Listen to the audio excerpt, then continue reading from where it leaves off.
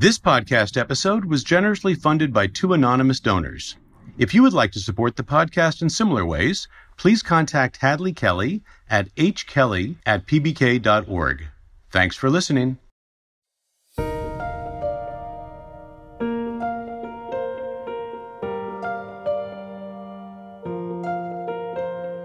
Hello and welcome to Key Conversations with Phi Beta Kappa. I'm Fred Lawrence, Secretary and CEO of the Phi Beta Kappa Society. Since 2018, we've welcomed leading thinkers, visionaries, and artists to our podcast. These individuals have shaped our collective understanding of some of today's most pressing and consequential matters, in addition to sharing stories with us about their scholarly and personal journeys.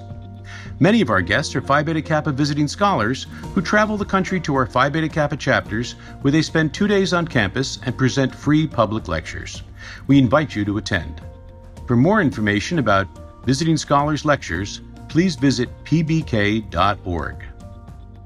Today, I'm delighted to welcome Professor Donald S. Lopez, Jr., the Arthur E. Link Distinguished University Professor of Buddhist and Tibetan Studies at the University of Michigan. Professor Lopez is the author, translator, and editor of numerous works in the field of Buddhist studies on topics ranging from Buddhist philosophy to Buddhism and science. He has also written extensively on the European encounter with Buddhism. He is the editor of the Buddhism volume of the Norton Anthology of World Religions and Buddhist Scriptures for Penguin Classics. His recent books include Dispelling the Darkness, A Jesuit's Quest for the Soul of Tibet, and Gerdund Tripel, Tibet's Modern Visionary. Welcome, Professor. Very happy to be here. Delighted to have a conversation about so many of the topics that you've written about, but I want to start back with the beginning of your journey before we talk about some of the journeys that you have written about and described for us. You grew up here in Washington, D.C., where I am, with a father who was an Air Force pilot and an official at the Smithsonian. Tell us a little bit about that experience and the influence that all of that had on you and the beginning of your journey. Yeah, so my father was an Air Force officer. He had fought in the Second World War, flew a P-40, those planes with the teeth on it in China. He was an ace. So like many military families, we moved around a lot as I was a kid. He taught at the Air Force Academy. Then he ended up back at the Pentagon. We moved to Alexandria when I was in the 5th grade and stayed there through high school. So I'm from Alexandria. You attended University of Virginia for both undergraduate and graduate work in your PhD in religious studies, right? That's correct, yeah. I went to UVA, my home state school, and stayed on because they started a Buddhist studies program when I was a senior. So I went on and stayed on for both MA and PhD there. So I came to the topic late. So I was born in 1952, which means that I was 16 in 1968. So those of us who remember that year know it as one of the most tumultuous years in American history. It was the year of the Tet Offensive. Both Martin Luther King and Robert Kennedy were assassinated. It was the year of the Democratic National Convention in Chicago, where the whole world was watching protests and riots, Nixon elected. So that was my 16th year, I think, very formative in terms of my view of the world. I went off to UVA in the fall right after the Kent State, where 4 were killed in Ohio. And so I think many of us in our generation sort of came to college having decided that Western civilization was corrupt. It was over. I really went to school, I think, thinking I was going to be a Shakespeare scholar, but I think that changed as the world changed around me.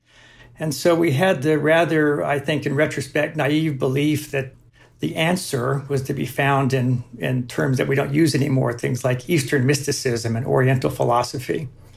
So I began studying whatever was available at UVA at the time. It wasn't much, but I got into a fantastic honors program in the Department of Religious Studies and was able to just study with a number of scholars there. Reminded of the aphorism attributed to Mahatma Gandhi when asked what he thought of Western civilization. He said it would have been a good idea. Exactly. We all felt that at the time. So let's talk a little bit about some of the lectures that you've given as a Phi Beta Kappa visiting scholar. One of your talks was entitled How the Buddha Became a Christian Saint, which was originally thought to be a tale of conversion to Christianity, but later discovered to be a retelling of Buddha's life. You tell us a little bit about the story first and how its true origins were discovered, and then let's talk about how some of that plays out when you take that around the country. Yeah, so this is the story of Barlaam and Josaphat. These are two medieval saints that had their saints' days, quite well known in the Christian tradition, represented quite often in art. And in the story, the prince Josaphat, his father is a pagan, and he has a great fear that his son's going to become a Christian, so he locks him in the palace. And then this Barlaam Christian comes from Serendip, is Sri Lanka, and converts him to the true faith. And so that's basically the story. It was later determined it's filled with many fables. And during the sort of rise of folklore studies in the 19th century in Europe, someone figured out that the fables that appeared in Barlaam and Josaphat also appeared in some Buddhist sources. And then when you go back, the story of the king who's worried about his son's future, locks him in the palace, the son escapes. It's the life of the Buddha. So there's a very clear line that can be drawn that was only discovered relatively recently during the long history of these saints' tales.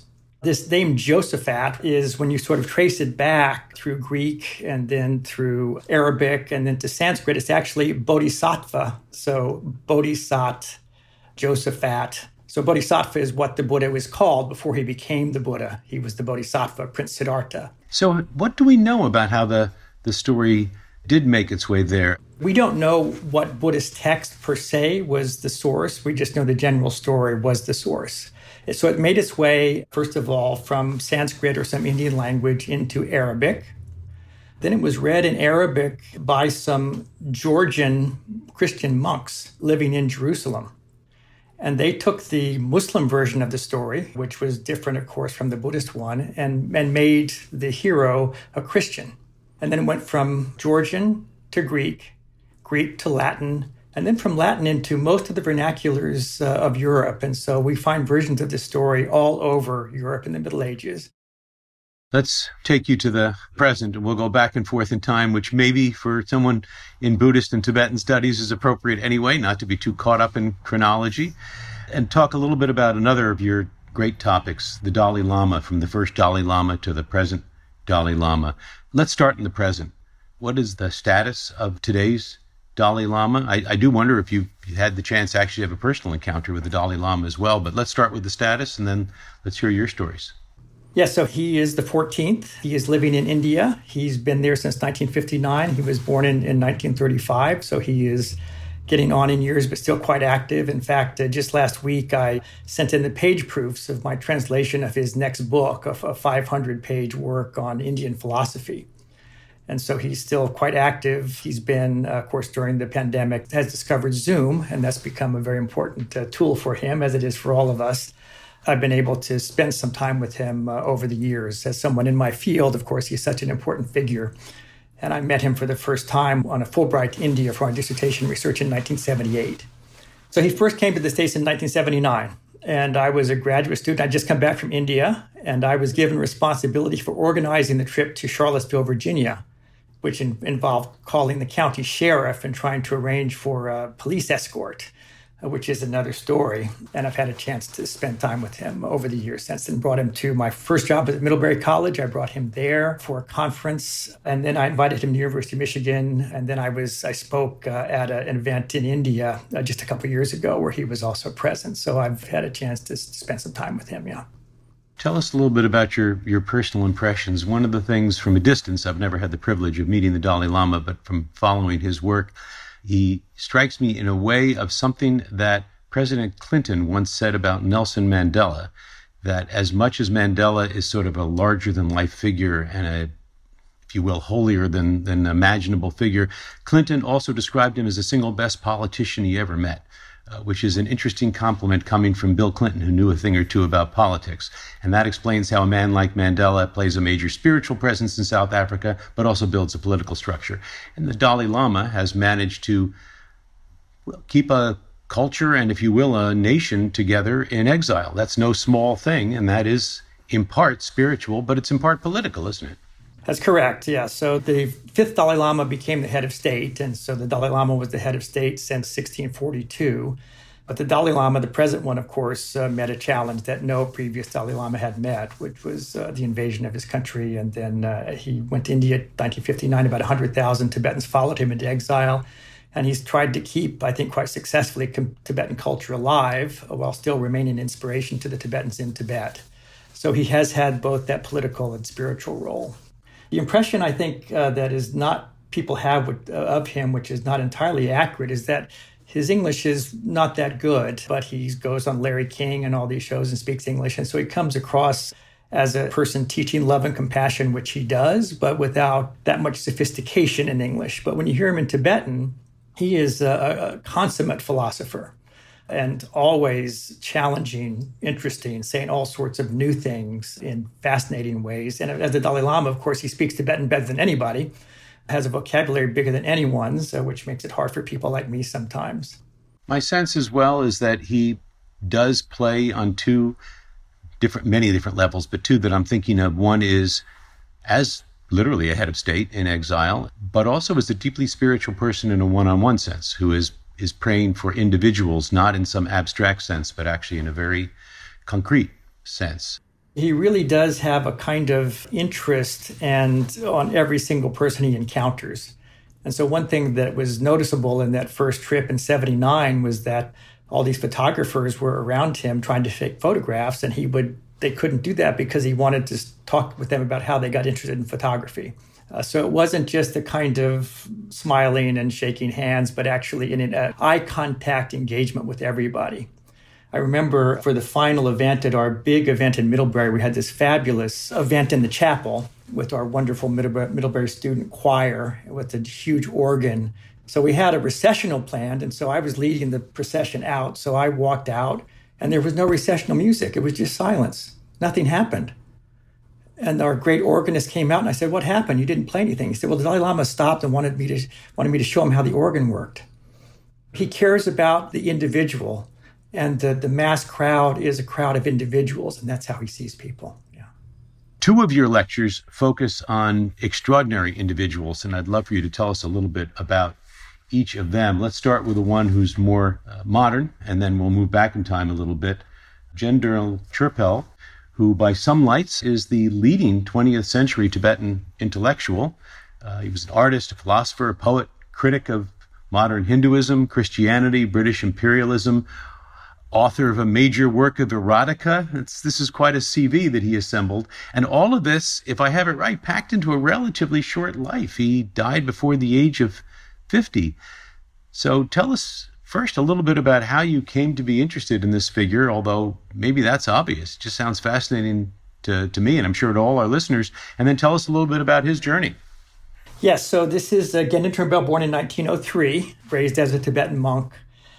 He's known for his poetry, he's known for his erotica, but his collected writings were not published until 1990.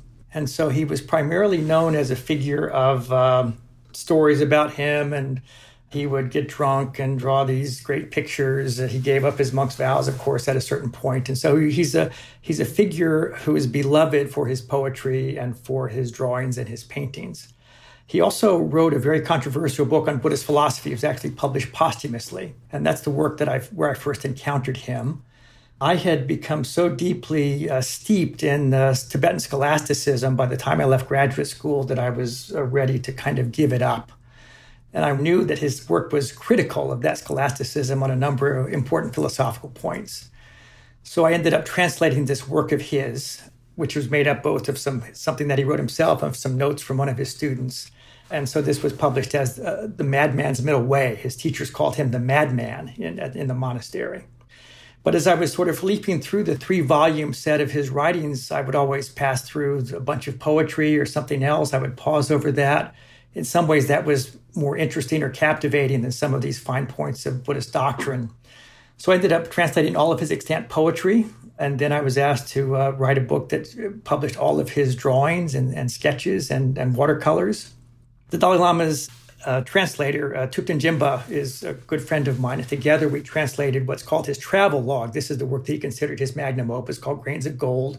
And then together, finally, we did the work on erotica, which was a challenge for a lot of reasons. He's a figure that's very dear to me. Just tell us a little bit about some of that points that you said he raised with Tibetan scholasticism. Can you describe where that critique is coming from, the nature of it? That critique is coming in the context of a topic called valid knowledge. That is, how do we know? How do we know things? And in Buddhism, there are two forms. One is direct perception and one is inference, logic. And so he challenges that by really saying that what we know and what we agree to be true is primarily just groupthink.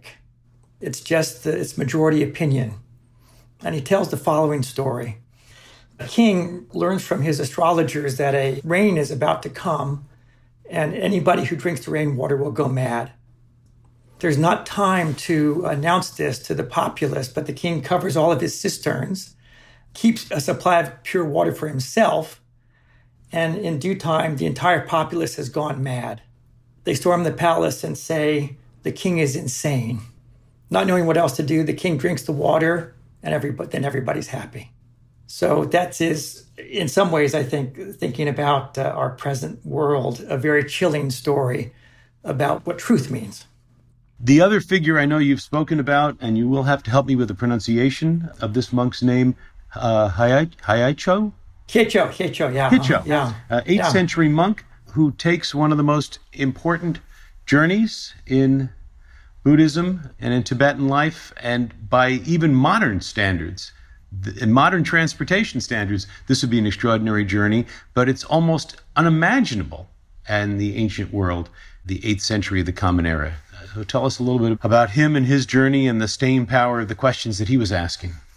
So in Buddhist studies, we care a lot about pilgrims because pilgrims tell us things about places that we don't know. Natives don't describe their own countries. What is there to say, right? It's just common knowledge. There's nothing, it's not interesting, but the pilgrim, the traveler, tells us a lot. And many, many Chinese monks made the journey by land or by sea from China to India. And their accounts are essential to us for understanding exactly what Indian Buddhism was like. One of the more obscure of these figures was probably 19-year-old Korean monk named Hyecho. China was the center for Buddhism in East Asia at the time, so anybody who really wanted to study Buddhism seriously from Korea would go to China. He went to China, got on a boat in Guangzhou, Canton, followed the usual route. You go down the coast of Vietnam, and then you stop in Sumatra, which was a major Buddhist center. You can stop there and study some Sanskrit and learn a bit about Buddhism. And you get back on the boat, and you get off somewhere around Bengal. And there was already a kind of a pilgrim's route that one would take. And so he went to most of the usual places, went up into what is today Afghanistan, which was also a Buddhist center at the time, and then perhaps got on the wrong caravan because he then traveled west to Persia and, at least by his own account, Arabia, before making his way back to China, all of this in 3 years. So his travel journal was discovered in China in the early 20th century by a French scholar, and the beginning and the end were completely missing. All we had were the middle. And so the project that I came up with a group of my students and colleagues was, let's try to reconstruct what his path would have been and must have been, just going by the fragments of the journal and some of the poetry that he left behind. So the journey is unbelievable, that first of all, that he did it, and number two, that he survived. But I thought it was a particularly interesting project to do with my undergraduates because he was their age. And so a colleague and I taught a course together in which we said, okay, let's fill in the rest of the story. We don't have the beginning and end. So you students have to write journal entries for him. Okay, why did he leave? Well, he had a bad relationship. He broke up with his girlfriend. Okay. And then he has to sail then from Korea to China. Well, they're attacked by pirates. And so the students came up with all sorts of very sort of adventure story sorts of things to sort of fill out the rest of the project. So we did a book, we did an app, we did an art exhibition around it. So it was a great collaborative project and a way to sort of think about working with colleagues and students, both undergraduates and graduates. Yeah. So when you talk about this, it's both the story and the teaching of the story. Exactly, yeah. Because again, we have very lengthy accounts by these other more famous Chinese pilgrims. His is almost just telegraphic. I went here, the king has elephants. He wasn't telling us that much. But then he writes these very poignant poems about how lonely he is on this journey. So it was the reconstruction of it, which was the real challenge. And I think in some ways the fun part for all of us, yeah. Is it even conceivable that he could have imagined his work, his writings, his poetry being read well into the future? Or would that have been completely beyond his imagination? I think it probably would be beyond his imagination. I think the poetry is something that I think he probably wanted to send home. And of course, it was discovered. And so it has survived, but just in these fragments. And so how many other pilgrims were there whose accounts we don't have, right? And so we really have to think of that all the time. How many assumptions do we make based on one text when there may have been many, many more? I love your reference to this extraordinary monk who is going to go on this extraordinary journey, but he's also a 19-year-old who maybe just broke up with his girlfriend, maybe he had a fight with his parents, all the things that 19-year-olds will do. And it's interesting that you turn to your students because, frankly, they've got an expertise in that area that you and I don't have anymore. Exactly. I wonder if it's fair to say that this is something of a high watermark time for Buddhism. And I'm thinking of it in terms of the focus on meditation and mindfulness in our time, particularly thinking of the time during the pandemic when there was a lot of need to cope with a once-in-a-century type event. And for many people, that involved turning in, and meditation and the mindfulness movement were an important piece of that. So I wonder how the study of Buddhism has been affected by all of that. Well, I mean, mindfulness was already sort of on the map and on the app prior to the pandemic. At Irvine, I was asked to give an additional lecture to the clinical psychology faculty on mindfulness. So I talked a lot about its origins, its rather recent invention, and exactly where it fits into the Buddhist world. And so in some ways, I think that Buddhism's teachings of impermanence and the possibility of suffering, it was in some ways more meaningful to us during the pandemic. I wrote an essay for the University of Michigan called The Demise of the Future Tense, that we really can't speak in the future tense with that much sort of confidence anymore. And what does that mean for the way that we live? And so mindfulness is here as part of a kind of self-help movement that has already begun some years before the pandemic struck. But I think Buddhism's philosophical teachings might be of more comfort ultimately. And find a relevance and a resonance in the 21st century that may be not surprising, but certainly compelling. For many people, the topics that you've been studying are ones that are of great, deep interest to them. For some, it is a first encounter. I wonder if you could help us with a couple of book suggestions for those who are well-informed in the field and for those for whom this is all new. I just read a great book by a scholar called Reiko Onuma at Dartmouth, also Phi Beta Kappa, I know, and it's called Ties That Bind. And it's about the role of motherhood in Buddhism, going back to the Buddha's own mother and the image of women in Buddhism. For those who are new to the topic, I would vainly suggest one of my own books called The Story of Buddhism, which is the book that I wrote to kind of make a book version of my Intro to Buddhism class that I teach at Michigan. So that kind of covers everything for those who have not studied the topic before. The relevance of an ancient set of teachings continues on into our time. Delighted to have you here with me today on Key Conversations. Thanks for joining me, Don. It was a great pleasure. I was delighted to be chosen as a Phi Beta Kappa visiting scholar. It was really a transformative experience for me. Delighted to have you in the family and look forward to continuing our conversations. This podcast is produced by LWC. Paulina Velasco is managing producer.